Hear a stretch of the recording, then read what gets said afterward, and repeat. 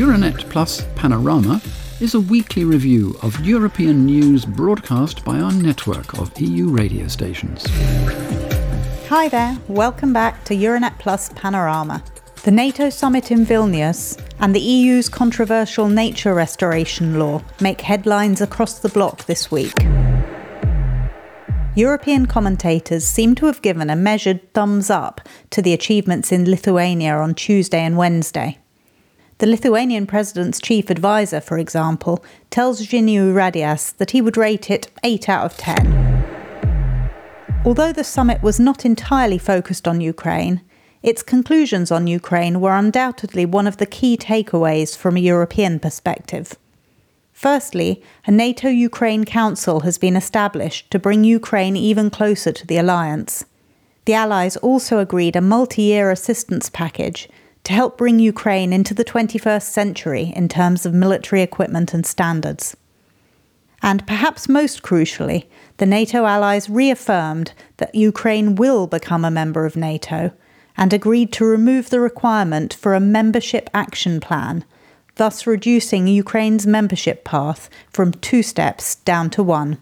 In the words of NATO Secretary-General Jens Stoltenberg, Ukraine is now closer to NATO than ever before. Estonian PM Kaja Kallas, summing up the meeting in Vilnius, tells Kuku Radio that although words alone will not secure Ukraine's accession, the agreed text lays the foundations for it. And more importantly, it creates a formal commitment to supporting Ukraine that cannot be abandoned by any national government according to its political whims. Tähtis on see, et kõik liitlased ütlevad, et meie abi Ukrainale kestab nii kaua. What is important is that all allies say that our assistance to Ukraine will last as long as it is needed. It is not linked to the invasion. As long as it takes, we will be behind Ukraine. This agreement will embed this more firmly in all countries' policies. Even if there are elections and new representatives come in, a country's commitments remain. What we need to understand, though, is that we are not going to bring Ukraine into NATO through words alone. We must turn these words into concrete actions. And this does not depend on the text, but on the will of the Allies. The will of the Allies at the table was very clear. Ukraine must become a member of NATO. We have to fulfill these conditions to get there. As soon as the window of opportunity opens, Ukraine can join NATO.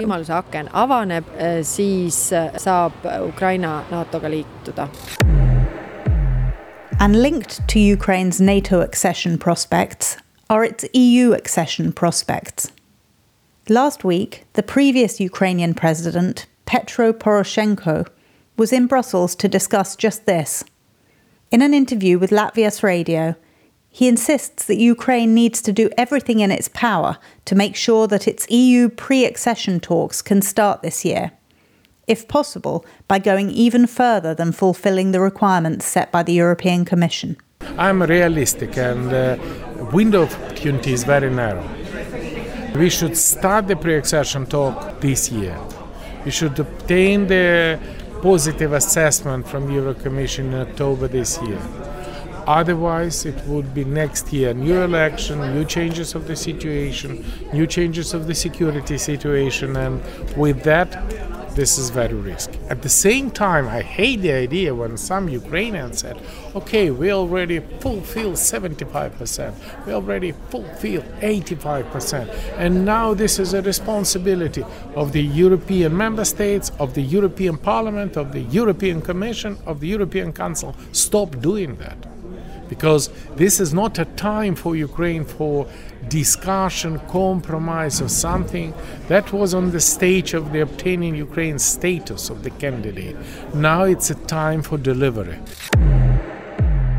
It appears that, for its part, Sweden's NATO accession hopes are still stuck behind a Turkish roadblock. Indeed, on Monday, prior to the summit getting underway in Vilnius, Turkey's President Recep Tayyip Erdogan made a surprise announcement linking Ankara's approval of Sweden's NATO membership to the reopening of EU accession negotiations for Turkey. As a Commission spokesperson reminded assembled journalists at a press briefing on Monday, NATO and the EU are, of course, two separate beasts, and their respective enlargements cannot be linked. And Luxembourg's Foreign Minister, Jean Asselborn, makes this point more forcefully, reports 100.7. It's not up to Erdogan to tell us what needs to be done. Erdogan knows exactly what needs to be done to become a member of the European Union. In terms of the rule of law and human rights, that's where it fails. There, we are nowhere. We are miles apart. German Chancellor Olaf Scholz indicated that he would seek conciliation talks with the Turkish president on the sidelines of the summit, adds AMS. At the last European Council, we made decisions on how we want relations between Turkey and the European Union to develop. I will also speak with President Erdogan here. Turkey is an important partner for us, and this will also be reflected in our future relations. The official text agreed by NATO in Vilnius concludes that, in light of its hostile policies and actions, we cannot consider Russia to be our partner. Perhaps unsurprisingly, Poland's President Andrzej Duda sees NATO's willingness to be so openly critical of Moscow as one of the most important outcomes of the summit. His comments are shared by Polski radio. Russia is absolutely ceasing to be a NATO partner to any degree. For many years it was called a NATO partner. For many years there were allies who were adamant about including this naming of Russia as a NATO partner in NATO documents. Today there is no doubt. Russia is the aggressor. Russia is today the greatest threat to NATO countries. It is explicitly named as such. In the context of this threat, the NATO allies at the summit went on to underline their continued support of regional efforts to uphold security, safety, stability and freedom of navigation on Europe's eastern flank. In an interview with Bulgarian National Radio, Bulgaria's Prime Minister Nicolae Denkov celebrated the creation of a new NATO regional defence plan for the Black Sea. For the first time since the Cold War, we have regional plans in place to prepare countries for a possible attack from the east. In this respect, we are in a new situation. It is important for us to build on the capability we have today and for this capability to be fully integrated with the capabilities of our neighbours Romania and Turkey, and also with other NATO countries.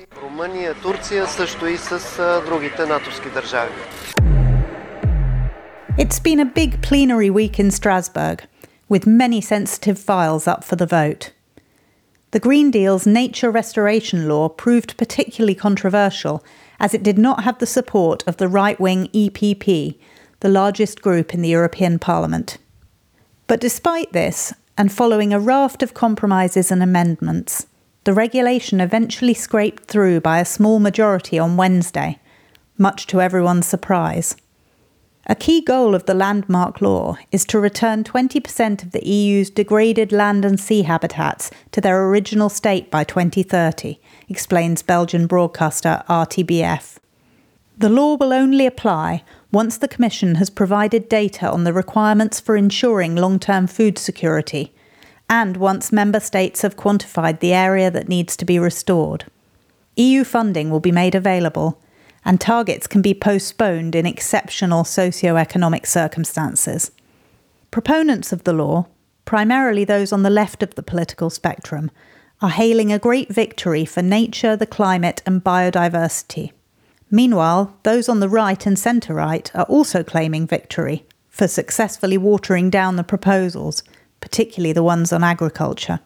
EPP Chair Manfred Weber, for instance. Having now the final text in front of me, then I also want to underline that on content we influenced the document, the proposal for the trilogue a lot.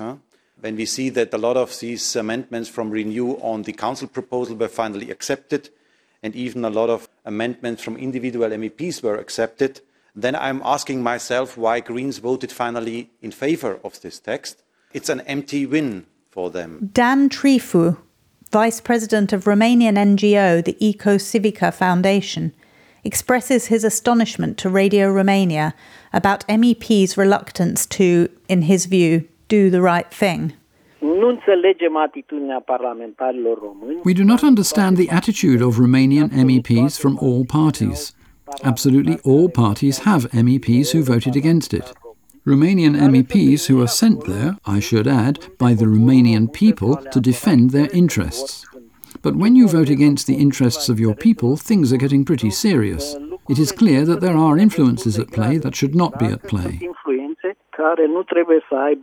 In the run-up to the vote, our colleagues at EU Radio in France spoke to Green MEP Caroline Rosa, asking her to clarify some of the figures in the proposal. According to the Commission, for example, more than 80% of European habitats are in poor shape. If this is really the case, surely member states' task is nigh on impossible. Rosa clarifies that a poor classification is not necessarily as bad as it seems. To get member states to move, to go and source data, to carry out expert assessments in areas where we have none, we push them a bit. We put them under a little pressure, telling them that we have to achieve good ecological status in a certain percentage of areas. Those areas for which we don't know the ecological status are given a poor status. Putting these areas down as in poor condition will encourage member states to go and find out what condition they are actually in. Critics have talked a lot about food security, saying that this text goes too far, that we'll have no more farmers and no more fishermen. The Green MEP responds to these criticisms. Above all, we need to review the way we consume and produce. Do we want to keep polluting our land through agro-industry? Do we want fishermen to continue using totally destructive fishing techniques? At some point, if we keep doing this, we'll have nothing left. Put simply, we want to regenerate nature, restore nature, so that we can continue to eat. The text will now be referred back to the Parliament's Environment Committee before so-called trilogue negotiations can begin with the Council and the Commission. The hope is to pass this first ever EU regulation on nature restoration before next year's European elections. So that brings our Panorama podcast to a close. Tune in again next week for more insight from our member stations.